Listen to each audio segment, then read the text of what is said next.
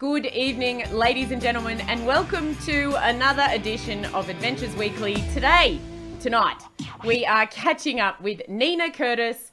Not only is she a silver medalist in the women's match racing, she's done at least half of an ocean race with Team Brunel, and she's now one of the amazingly talented sailors that is sailing with the Sail GP circuit. On the line, direct from hotel quarantine, we have Nina Curtis. How are you?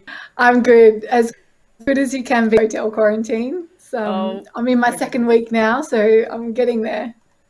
Far out. I know the nightmare of hotel quarantine. It's definitely something you've been trying to avoid because you've been in Europe for 5 months and Asia. Yeah, it's been a 5-month trip and I really am looking forward to getting out here. But I'm on the home stretch and it's been a really rewarding 5 months, action-packed. And so I could have actually used the downtime, so it's not all terrible. And I'm really looking forward to getting out in a few days. Indeed. Now, talk to me about the past few months. You're in hotel quarantine now, but you've done things like the Sail GP, obviously. We'll come back to that. The Moth Worlds. And I saw you in Tokyo, and we've pretty much been in lockdown here in Australia since that time. So you're coming home at the right time also. Yeah, I timed it perfectly, didn't I? You know, everything's opening up. I'm so lucky that, you know, everyone at home now can, you know, be free. I've been really feeling for everyone at home. So, yeah, just sliding in at the right time and just looking forward to catching up with everyone. But, yeah, it's been a long trip. I also had, you know, a 5-week training camp in Lake Garda on a Flying Phantom with Luke Parkinson, and also did nearly a boat builders course with Kyle Langford in Sweden. And it's just been I feel like I've gone to my sailing apprenticeship again for the last 5 months, and it's been really awesome. You've had a few of those opportunities, and let me just say right off the bat, you've had a few of these opportunities because you really put yourself out there, and I think that's something that we all admire in you. But talk to me about a few of the things over the past few years. So we'll just go back briefly through your history, how you grew up, how you came on this massive journey to now be one of the Women Pathway Program members for the Sail GP. Yes, I got it right. It's good. It's a mouthful, isn't it? The WPP athletes, yeah.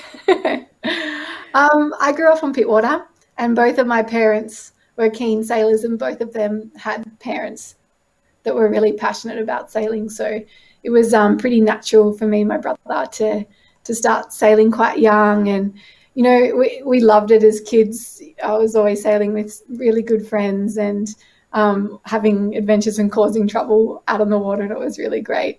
When I was about 15, I started at Royal Prince Alfred Yacht Club, and they have a youth development program, which kind of came at the right time for me. I was 15 and keen to, go and travel and do some big regattas, and that was all based around match racing. So I was doing that squad for 4 years before, very luckily, you know, the Olympic women's match racing came into play. So I was kind of at the right place at the right time. I was already touring with two of the, strongest skippers at the time, and traveling overseas with them. And so I naturally fell into that squad. And, you know, 4 years later, it was a bit of you were there, it was a bit of a journey. Yeah.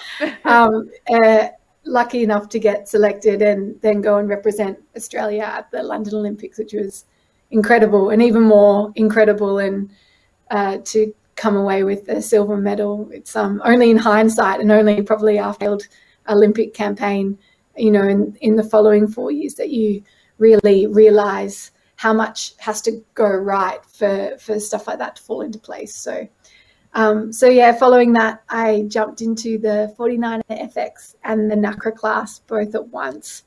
A decision, though, even though I didn't get selected in either of the classes, I probably would do the exact same again. It put me on a really steep learning curve. I obviously had to transition from match racing to fleet racing, also from hiking to trapezing and going quite slow to going quite fast. So it was a big adjustment, and I got to sail with some incredible people over those 4 years, including Darren Bundock and Hayley Outteridge. and Josh McKnight even there for a little bit, and just tried to get as much experience as I could. Didn't get selected in either class, and not from lack of trying. We gave it a good fight in both classes, but ended up doing one more season of FX sailing before just feeling a ton of burnout. It all kind of hit me at once, and it was not so much burnout from sailing, but definitely burnout from Olympic sailing. It can really take its toll. So I started working as a personal trainer in Washington, DC, just for a change of scenery and trying to get a bit of money behind me, try to make some savings. And I was lucky enough that I got the call up while I was working in DC to join Team Brunel for the Volvo Ocean Race. I had signed up for the trial but missed it because I was still campaigning for the FX. So I think that, I was lucky that I was still kind of in the list, even though I didn't get the trial. But I was a huge wild card for them and pretty grateful that they took a chance on me. And I definitely didn't set the world on fire straight off the bat. It was a really steep learning curve. I hadn't done, much more yachting than a few Sydney to Hobarts and, lots of East Coast races. So it was very different and 20 times longer than any race that I'd ever done. And but, the promise was one leg, and we'll see how it goes. And I obviously, made some improvements because they kept me on for the remainder of the race, which is, something I was incredibly proud of, to, hold on to that position and be there with the team right up until the finish. Yeah, that's in a nutshell. Yeah, very cool. And actually that last adventure with Team Brunel is the first time you've said you were proud of yourself, which is interesting along that whole journey. You said you were lucky that it happened at this time, and you were lucky that this happened at that time. But as many female sailors will know, especially, and I'm not saying guy sailors aren't resilient either, but a lot of females have to be resilient to keep on trucking. So, what made you keep going even through all of those? I mean, you had a lot of wins in there, but there's a lot of setbacks too. Yeah, absolutely. The Olympic campaigning was probably, some of the more of a grueling fight, and the season of the women's match racing medal really kind of, it just takes it out of you. We started with, I think, 25 girls and ended up with 3 at the end, and it was a long old journey to get through that. And or a short one. Sorry, Mick. I was longer than some. It's true, yeah. It felt long. It was brutal. I brutal. can feel for you there. And we were all behind you. Well, I personally was. I mean, I was there when you guys were heading off to London. It was massive, though, because you 3 became representatives of that entire squad. So, to go and get a silver medal, I'm not saying it was me, but I felt like that whole squad was responsible for helping you guys to get that medal in a way, because we pushed absolutely hard. And you learn something off everyone. And so, the remaining 3 people were carrying a tremendous amount of, skills learned and lessons learned, from the backing of the rest of the team. And you're so right. And we were so strong walking into there because of the huge amount of female sailors that had got rinsed in the process. Yeah, 100%. Unfortunately, I hope or I wished that more of those women would stick around. I mean, but when you look at a lot of the women that are in sailing at our age, in Australia especially, they're from that squad. If you look globally at the women that are in sailing that are our age, they've all sailed a Yingling or done match racing, or then been involved with an ocean race, and then so on and so forth. So there's this particular pool of female sailors that seem to have pushed through. I mean, is there any merit to that? Yeah, I think we saw it. The Dutch women's match racing ran the exact same program, and I think they saw those exact same things. But I think even this issue with women in sport, it goes further than even in sailing. You have this massive dropout. You have a big one after school, and then you have an even bigger one, once females are in the workplace. And a big part of that is that there's so few people in sailing especially that are able to make a career out of it. There's not a whole lot of money, and there's not a whole lot of opportunity. And feel like right now we're at that point of change where, nearly over 3 elements of that high performance sailing, like the Olympics has been there, and it's always been a really good platform for females to prove themselves and, get treated as equals all the way through their journey. But in terms of like ocean racing, and then also America's Cup, or whatever we like to call it, it's in SailGP right now. There've been glimmers of it over the years, but nothing, that's setting up something that young females can be like, I want to do that in this. And it's incredible to be there. I wish I was 10 years younger. I'd give you that much. But you wish you were 10 years younger. No, but then you're spot on, because for someone like me who didn't want to leave sailing, but perhaps wasn't, and I'm not unskilled, I've still won some major titles, but to continue going on at a professional level in sailing, I chose to do media and to support the sport as best I could in this role, which is sort of normal, but I'm still a minority as such in media, in sailing even, or as a female in sport broadcasting. So it's an issue all the way through the sector, and you're right, not just sailing. So I think you and I have spoken a lot about this in cab rides in between the hotel and the Olympic venue when we were over there. But I think the female program that you're involved with at the SailGP, from what I've heard, it sounds like a really collaborative group as well, which perhaps is a really good sign of things to come, as opposed to really competitive fighting against each other for a select amount of spots. Yeah, I've known a lot of the females in the SailGP pool at the moment for a long time, but there's just an incredible feeling, and it even goes bigger than this. It started, even in the Moth Worlds, there were 12 females competing, and that was the biggest number of female participation. They're all celebrating it. I'm like, there's like nearly, I think there's like 170 sailors here, and you're proud that there's 12 girls. I'm like, we're not even close. It's disgraceful. And, the boats are expensive. It's an inaccessible class, and the suit, the humans, the 50 to, 75 kilos, it's just not set up for it. So for these past 5 months, you can really feel the energy of the females we're all on the edge, we're all on the cusp. It's, we're making change and happening, but we're impatient, we're hungry, and it's just happening too slowly, but at least it's happening, so it's exciting. Yeah, exactly. And let me tell you, the Dawn Rileys and the Tracy Edwardses and the Kay Cotties and all of these women that I'm lucky enough to talk to frequently, they wish they were 20 years younger. What would you, given that we're on the edge, what do you want to see change? What do you think we need to do? And no pressure, you can just chuck ideas out there, because we're all trying to solve this problem, but I feel like you're living it then, and most of us don't have that opportunity. For me, some of my biggest learning experience has been in mixed gender competition.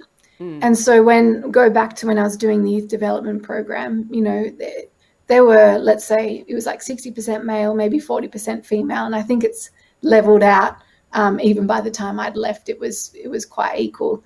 And, so you're in there, and there's a level of expectation that you've all equally got to be as good as each other. It's not just about the females getting as good as the females and the males as the males. It's just this nice leveler. And the females would really, probably pick the boys up in terms of like maturity and communication and timing and, these things that, you get good at as a girl, and the boys, probably bring in a little bit of aggression and, more of that kind of fight. And so, you learn off everyone really equally that way. And I do think that set me up really well, when we started campaigning in women's match racing, because the bar had been set so high as a youth sailor. And then again, you get thrown Chris 17. I was with Darren Bundock, and his last crew was Glenn Ashby. Like, he's one of the best goddamn crews in the world, and the bar was set really high, and it's just not good enough to not be good enough. And so again, you really get leveled up. And I've found the same in the ocean racing. And so in terms of, I don't feel like the future of female sailing has to be mixed gender, but in terms of bridging a gender gap, I really don't think that there's a more efficient way than throwing females in with males and say swim, and you'll sink for a little bit and then swim, and then you'll get as good as you need to be, because you'll have you're a part of that team. Then you feel responsible, and you perhaps have taken a position of a very qualified male, and you feel responsible to sail as well, if not better. And so to me, in terms of bridging gender gaps, that's it's been my experience, and it's been a really positive experience for me. 100%. I come from a rural background, so my choice was to sail on my own in a sail on my own on a laser with the sail wrapped up, sail in a Manly Junior with a guy, or sail with my dad on a taser, which I did and still do. And so that was that. And that's how I got into sailing. And I didn't know there was anything different. I didn't know being the only sailor girl, hence the nickname, at the yacht club was a thing. You just sort of got on with it. And I'm not saying that anybody's had a good or a bad or there wasn't a female shower. We all grew up with things like that, but getting leveled up and having to compete against all the guys at my club to crew for my dad was a big thing. So I think that was really good as a, 8, 9, 10-year-old, 11-year-old. I think I did my first Worlds when I was 11. Couldn't get my bottom over the side on a taser at that point. So, but I'm with you. But some amazing experiences now for you in the SailGP, and I'm going to bring up this photo and I like to refer to them, the Women's Pathway program. I just like to refer to this group of amazing women as sailors. That's just my personal preference, and you're welcome to agree or disagree. But I did love these photos, Nina, because you're still rocking your pink runners. You got to keep it classy, don't you? When your whole uniform was given to you, but I had the freedom of my shoes, and I'm like, oh well, they're going to be bright pink. Yeah. I love it. It's so good. But the event that you've just had in Cadiz, absolutely nuts. Not only were you one of the first women to be on board, because all respect to Marie Rial, who was on in season 1 with the French team for the whole entire season. Now we've got a female on each team. But you're the first female to be on board a winning team, which is pretty special. And it was a very spicy final. Nick, it was a spicy weekend, Even the day, we had that race where the female athletes were put in that grinding position, something I've been fighting for all year. I had sent many well-written, strongly worded emails and trying to get in the ear of everyone. And I was just like, well, we're sailing with 3 people. What's an extra, 60-something kilos? You're not going to notice it. Give us a chance in these conditions. Next minute, I'm on the start line with the being like, God, I've been fighting for this for a long time and I'm really nervous. But it's not the first time. It's not the first time that you fought to be in the SailGP, because I've heard that in season 1 you were like, come on, Slingsy, give me a go. Have you on the team? Yeah. Yeah, as soon as I'd heard about SailGP, I loved the concept. I just would have given anything to get on board those boats. And so, I'd been short of harassing Tom to give me a trial. And, you can't, there's absolutely no disrespect for Tom, because if you were going to choose Carl Langford or Jason Waterhouse or, any of the guys on board, Sam Newton, Kinley Fowler, they are rock stars. And even though, I grew up sailing with all of them and we had an equal start, our paths have been completely different. And they'd just spent the last 6 years, you know, designing the craft that we're sailing. Like, you don't stand a chance. And unfortunately, that's just the nature of this gender gap, is that, you know, these experience in these boats had previously been shut to us. And so, you know, I wish I got a trial, but, you know, when he said, oh, this is our lineup, I'm really sorry, we're all sorted. You just can't, I couldn't argue with that. And, but I was lucky that they reached out to me, you know, when the announcement had happened and been like, oh, have you heard? I'm like, yeah, I've heard. I've already applied, guys. I'm there. I'll be there. I'm already at your door with the letter. Yeah. Now, you just mentioned there that these guys have been designing it, and it was interesting because we've spoken personally about, you know, some of the jobs on board that might be more suited than grinding, though you still nailed it, was flight controller and or trimming the wing. And Kyle Langford was integral in helping to design these wings as far back as, you know, Oracle Team USA in San Francisco. So you're trying to take the spot of somebody who basically invented that system. So it's pretty crazy. Yeah, I've been pretty transparent with the guys that, you know, if I was coming into a blank team, that I'm a trimmer. I get so much joy from trimming sails, and, you know, would obviously love that wing. You know, that wing position. But the problem is I don't have the experience in that fast racing tactics. And, you know, it's a huge gap to close. And I'd like to, you know, eventually do that in the future. But right now I can really see that flight controller position is a little bit more accessible, and also still a set of skills that I do believe that I've got. And so it's, it's been great.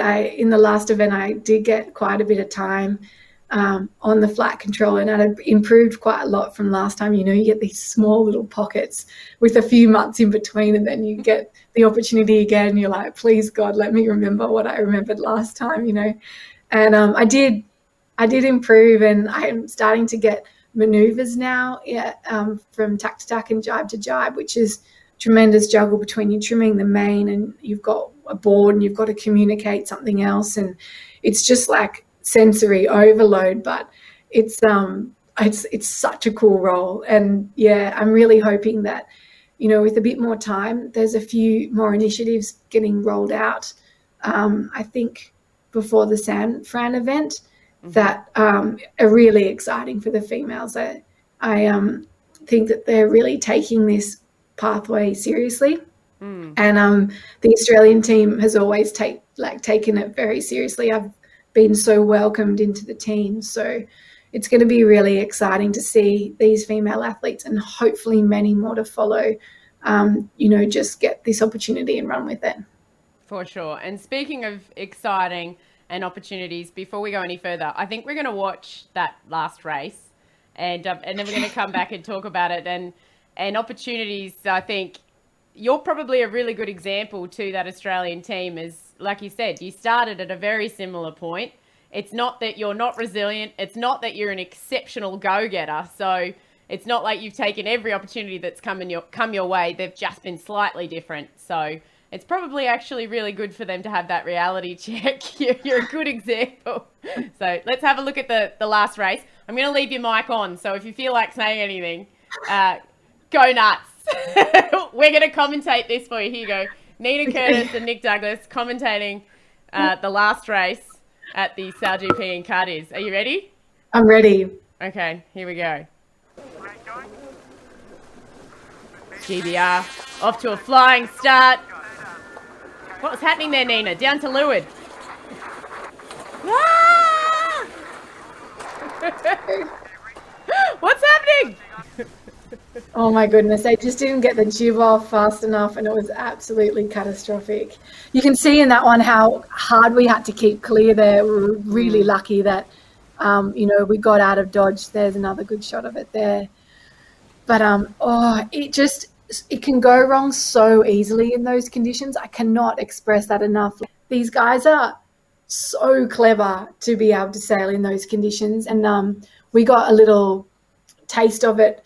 Because to be completely frank, I have never sailed in those conditions, and neither had any of the others. So we're in the biggest deep end ever, and it was wild and so much fun, and we all learnt so much and came off with big smiles on our faces. Even Hannah, who survived that capsize. I love Hannah. She's a legend.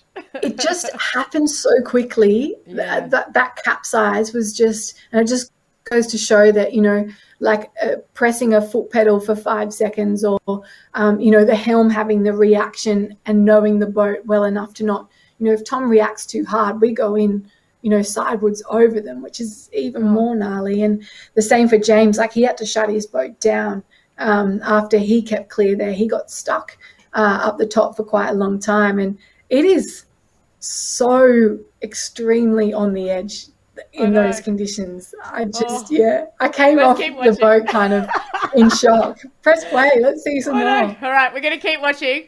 And like on the side panel here, because I've got all the panels, I've literally just got GBR sideways as you're like, it's so exciting. I'm like, I know. Here they are. We got more views of this. I literally put every single view I could find of the capsize in for you. And there's Hannah on the back, as you said. Oy. I do love this, because you see her just go, oh, we're going in. And she sucks herself into the capsule. Oh, golly. Hang on a minute. Huge moment. Yeah.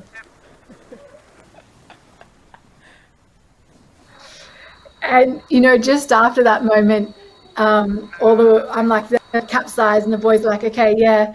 And then someone said, oh, should we back off a little bit? And I think it was Jace who's like, what do you mean we back off? Like, there's only one way to do this, and it's full speed. And so we just ripped it round. But it's true, there's no you can't back off. It gets even more dangerous. So you get the rest of the race absolutely ripping around at full speed, and that was the safest option for us to get around the course and stay out of trouble.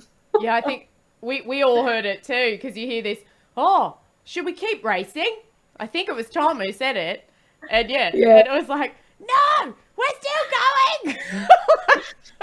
Because Jason's terrified. His job gets so much harder when they're not going full speed. And so he's just like, hell no, full speed, please. That's actually a really good lesson in sailing. And we'll come back to that when we're talking about the gender gap as well. It's sort of like full send is the only way to go. You've got to go full send.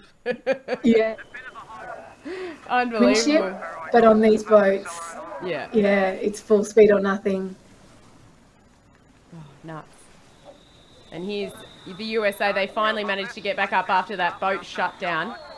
But you guys were about, I don't know, a nautical mile in front by then. Yeah, we had a really strong lead, and it was quite bizarre. It kind of took all my jobs out of my hand. I had a really easy race after everyone got wiped out, but... What are you pointing at here? You're pointing. That was really cute. Oh, yeah. I'm like, don't hit that boat. Don't hit that camera boat, please. Yes, we've won, but don't hit that. So that was an important job, Neens. It's all good. Yeah, and hang on, I've got a little... I think I'll come back to you for a second, and I'm going to fast forward to when you actually... This is the worst bit of your day, but the best bit of your day. I mean... What happened here? Everyone just decided, hang on, I'm going to fast forward a bit. Everyone just decided that it was pick on Nina with the champagne day. We don't need to watch this thing. Kinley got me so in good. In your face. Yeah. And then he just kept coming for more. And then, do you know what happened after that? Because I never saw him. And I said to him after, I'm like, we're trying to get out of my eyes. I'm like, someone smashed me with the champagne. And he's like, oh, really? Like, who do you think it was? It was him. And it wasn't until I saw the video like that night that I was like, Kinley, you dog, you got me. It was hilarious. And then on the podium as well, everyone was after you. And you're just standing at the side going, please stop. My eyes are still recovering. It was gold. I loved it. I know. So, yeah, they take no prisoners, the boys. It's good. I'm treated very equally, and sometimes it's not as fun, like when you're getting smashed with champagne. But it was really cool too. Great banter among the Australian team, and lovely to see you guys leading as you're heading home. You did an awesome Instagram takeover too, which I know Marco got into about, which was really fun. So much fun, the team. I mean, it's just obviously lots of mutual respect there, which is so lovely. And they're good characters too, you know. It's so serious on board the boat, and especially during racing. But even in training, it's still super serious. And so it's nice to have that like counterbalance. We've got a lot of larrikins on the team, and so it's it's really good, that balancing factor. Excellent. Well, I'm going to show the interview with you from straight after racing when you're covered in champagne and salt water and everything else. So we'll have a little look at that. And then we're going to have a quick chat. So think about this while we're watching this interview. You're going to think about the top 3 things that you would do or advise to try and get more girls up to a point where someone such as yourself is sailing at. So have a think about that while we watch you completely frothing, Nina Frothing Curtis, out on her day winning the SailGP. I was never scared, but it was very intense, and it took a lot of focus to kind of stay with on top of all the things that were happening on board the boat. I was holding on damn tight and really taking my time across the boat, but you don't want to take too much time because that's also pretty sketchy. So yeah, and it's the safest place to be when everything's a little bit variable, because you know the risk is when you're behind the skipper that if you do fall, you wipe him out and it gets exponentially worse. So you're really trying to back and brace, and so you're staying down unless you need to check anything. But being really well trained, and you know all the guys, we kind of spoke about it. One of the sketchiest parts of the day was actually getting out, and that's where a lot of the teams had some big hit downs. So before we went out, we're all like, air's working, this is where we unhook, so it's at the forefront of your mind on a day like today. Like, there's just so many things. Like, we saw all the positions, we saw all the wind conditions, and it was just, as you said, baptism of fire. Today was the windiest and craziest I've ever sailed in. We sailed in a lot of sea state before the last event, but in terms of, it's a whole new world when you're racing on board these boats and you're pushing the limits so much more than training. So it was incredible. One of my best days of my life. Quite a lot. Sydney's going to be a tough one for the females on the athlete program, because it's going to be really hard for us to get into there, but it's actually a really good opportunity for me. I will be there with the team, and I'm looking forward to really stepping up the training and hopefully getting a few more training hours in. Best day of your life ever, Nina Frothing Curtis. God, I just love it, don't I? I can't get enough. You do. And you mentioned there, and that's something I'm going to pick up on before we finish up. Please tell me that there's more WPP athletes coming to Australia now that the border's opening from 1 November. It's not decided yet. So obviously in the press releases they said, Cadiz and then San Francisco, and that's because it's been a real uphill battle for SailGP to get everyone in. It involves a big application to the government, and it's quite challenging. So everyone is aware of how big an impact we made in Cadiz and how much of a setback it is to not be in Sydney. And now it's kind of out of our hands. It's what is allowed in the time frame. And so I've got my fingers crossed, and something I've also been fighting for very hard in quarantine. So I've said everything I've had to say, and I know that the team at SailGP are really putting in the good fight for that. So just cross your fingers and hope it happens. Trust me. I'm like, please. And now here's the hard question. Three things. I mean, I've asked you about resilience. I've asked you about momentum and just keeping on pushing. We've touched on opportunities versus mixed sailing versus ocean racing, fast sailing, match racing, so many different things. I mean, I know you have your yes policy, and for those who haven't watched an interview with Nina before, she's very much about saying yes to everything. So we'll stealing my first answer, Nick. Stealing your first answer. All right, go for it. 3 things. Well, I'm the yes lady, as I just think that I've never regretted an opportunity I've said yes to, and you just never know where it leads. And who you might meet or who you might learn from. And sometimes some of the biggest opportunities have come from really unsuspecting areas. And I also think that the more well-rounded you are as a sailor in terms of boats you've sailed on, people you've sailed with, or even positions, like you think, you're going to be a crew forever, there's nothing better for crews than to steer, and vice versa, I think, for helmsmen to crew and jump in different positions. So that's always my absolute number one. Yep. In terms of other things, I just think that it's been the first time that looks like there's pathways now in ocean racing and in America's Cup style.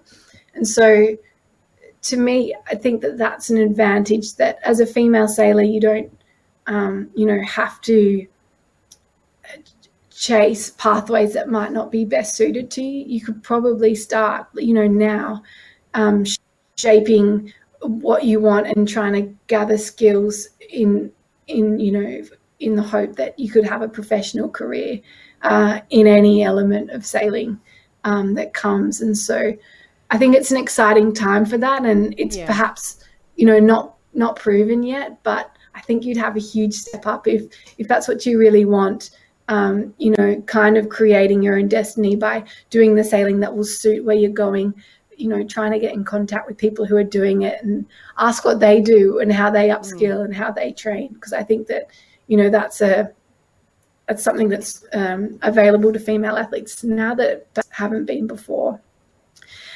And number 3 is don't be afraid to make mistakes. And you've got to have thick skin and make lots of mistakes and wear them proudly like a, badge of honor. Like, nobody is that good in sailing. So variable. You can never be the best. You're always going to make mistakes, even if you're the, number one sailor in the world. And so I just think that if you're like too proud or too defensive of, where you perceive yourself on a boat or in a hierarchy, I just think that you're really closing yourself off to learning as much as possible. So just, you got to be tough, and, criticism sucks, and sometimes you cannot be in the mood for it, but you just got to kind of build that thick skin and just remember that, it's like information that will make you a better sailor and not someone, trying to make you feel bad if you're having a bad day. So I think they're good. They're 3 good things. I'm pretty happy with that.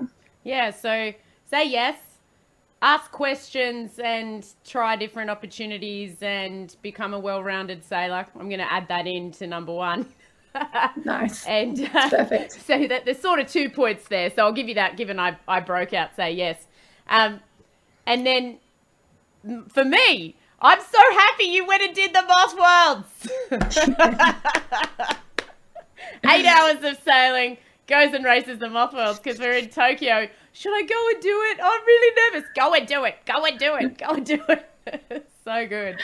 I'm a sucker for punishment. And it was, I did not set the world on fire nor do any good, but, it's the same. It's about having thick skin and being ready to make lots of mistakes and get better. It's a good example of me doing the Moth Worlds. But I think it's a really good point there that you said, which was point number 2, which is set yourself up for the pathway that you want. You don't have to go Olympic as a female sailor anymore. That was our only option for a very long time. Nina and I are very much in the same boat as that.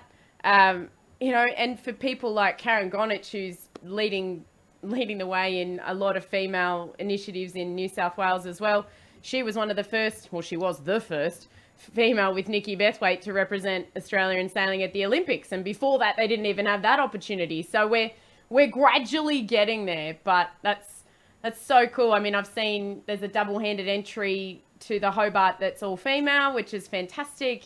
You can do your short-handed sailing. Yeah, you've got your short-handed sailing. You've got potential SailGP pathways. You've got Women's America's Cup potentially coming up. You've got ocean racing. You've got dinghy racing. You've got wasps. You've got moths. You've got so many different ways to get involved with the sport, and that's such a special thing, I think. So, yeah. So refreshing, so overdue, and it's so exciting. It is very, very exciting. And it was also very exciting to catch up with you today I've missed you. Yeah, it's been good, Nick. Oh, wasn't I your first podcast on your list? You showed me the throwback. You were my first podcast. If you have a look on iTunes and Spotify and you go back to 2014, there's Nina Curtis telling me about her new Olympic campaign on an FX and a NACRA she can't decide. It's cold. And there's a lot that's come in between then and now, that's for sure. I was talking about when I met you the other day, actually, because I used to coach up at Royal Prince Alfred Yacht Club, and I wasn't on the youth program because I'd come from out of town. But we were both coaching Friday afternoon, learn to sail classes, and then we ended up sailing together. And then I ended up interviewing you, and now you're a rock star. I wouldn't go that far. Oh, but the cool thing is, Neens, that people like you and the other women that are on the WPP program and the Abby Aylers of the world and those who've come before them, you know, we now have female people in the sport to look up to as well, and more of them, which is so cool. And you're one of those, like you said, that girls can look at and go, I don't have to go Olympic. I could do this or this or this. A multi-hull, a monohull. It doesn't matter. So good. No, it's so exciting. Yeah. Yeah. And what I'm going to do now is bring up a pretty special picture of you signing an autograph, part of the Inspire program in Cadiz. And I think that's what it's all about. So we'll sign off on that photo. Nina Frothing Curtis, lovely to have had you on the show this afternoon. Thanks, Nick. It's been a pleasure.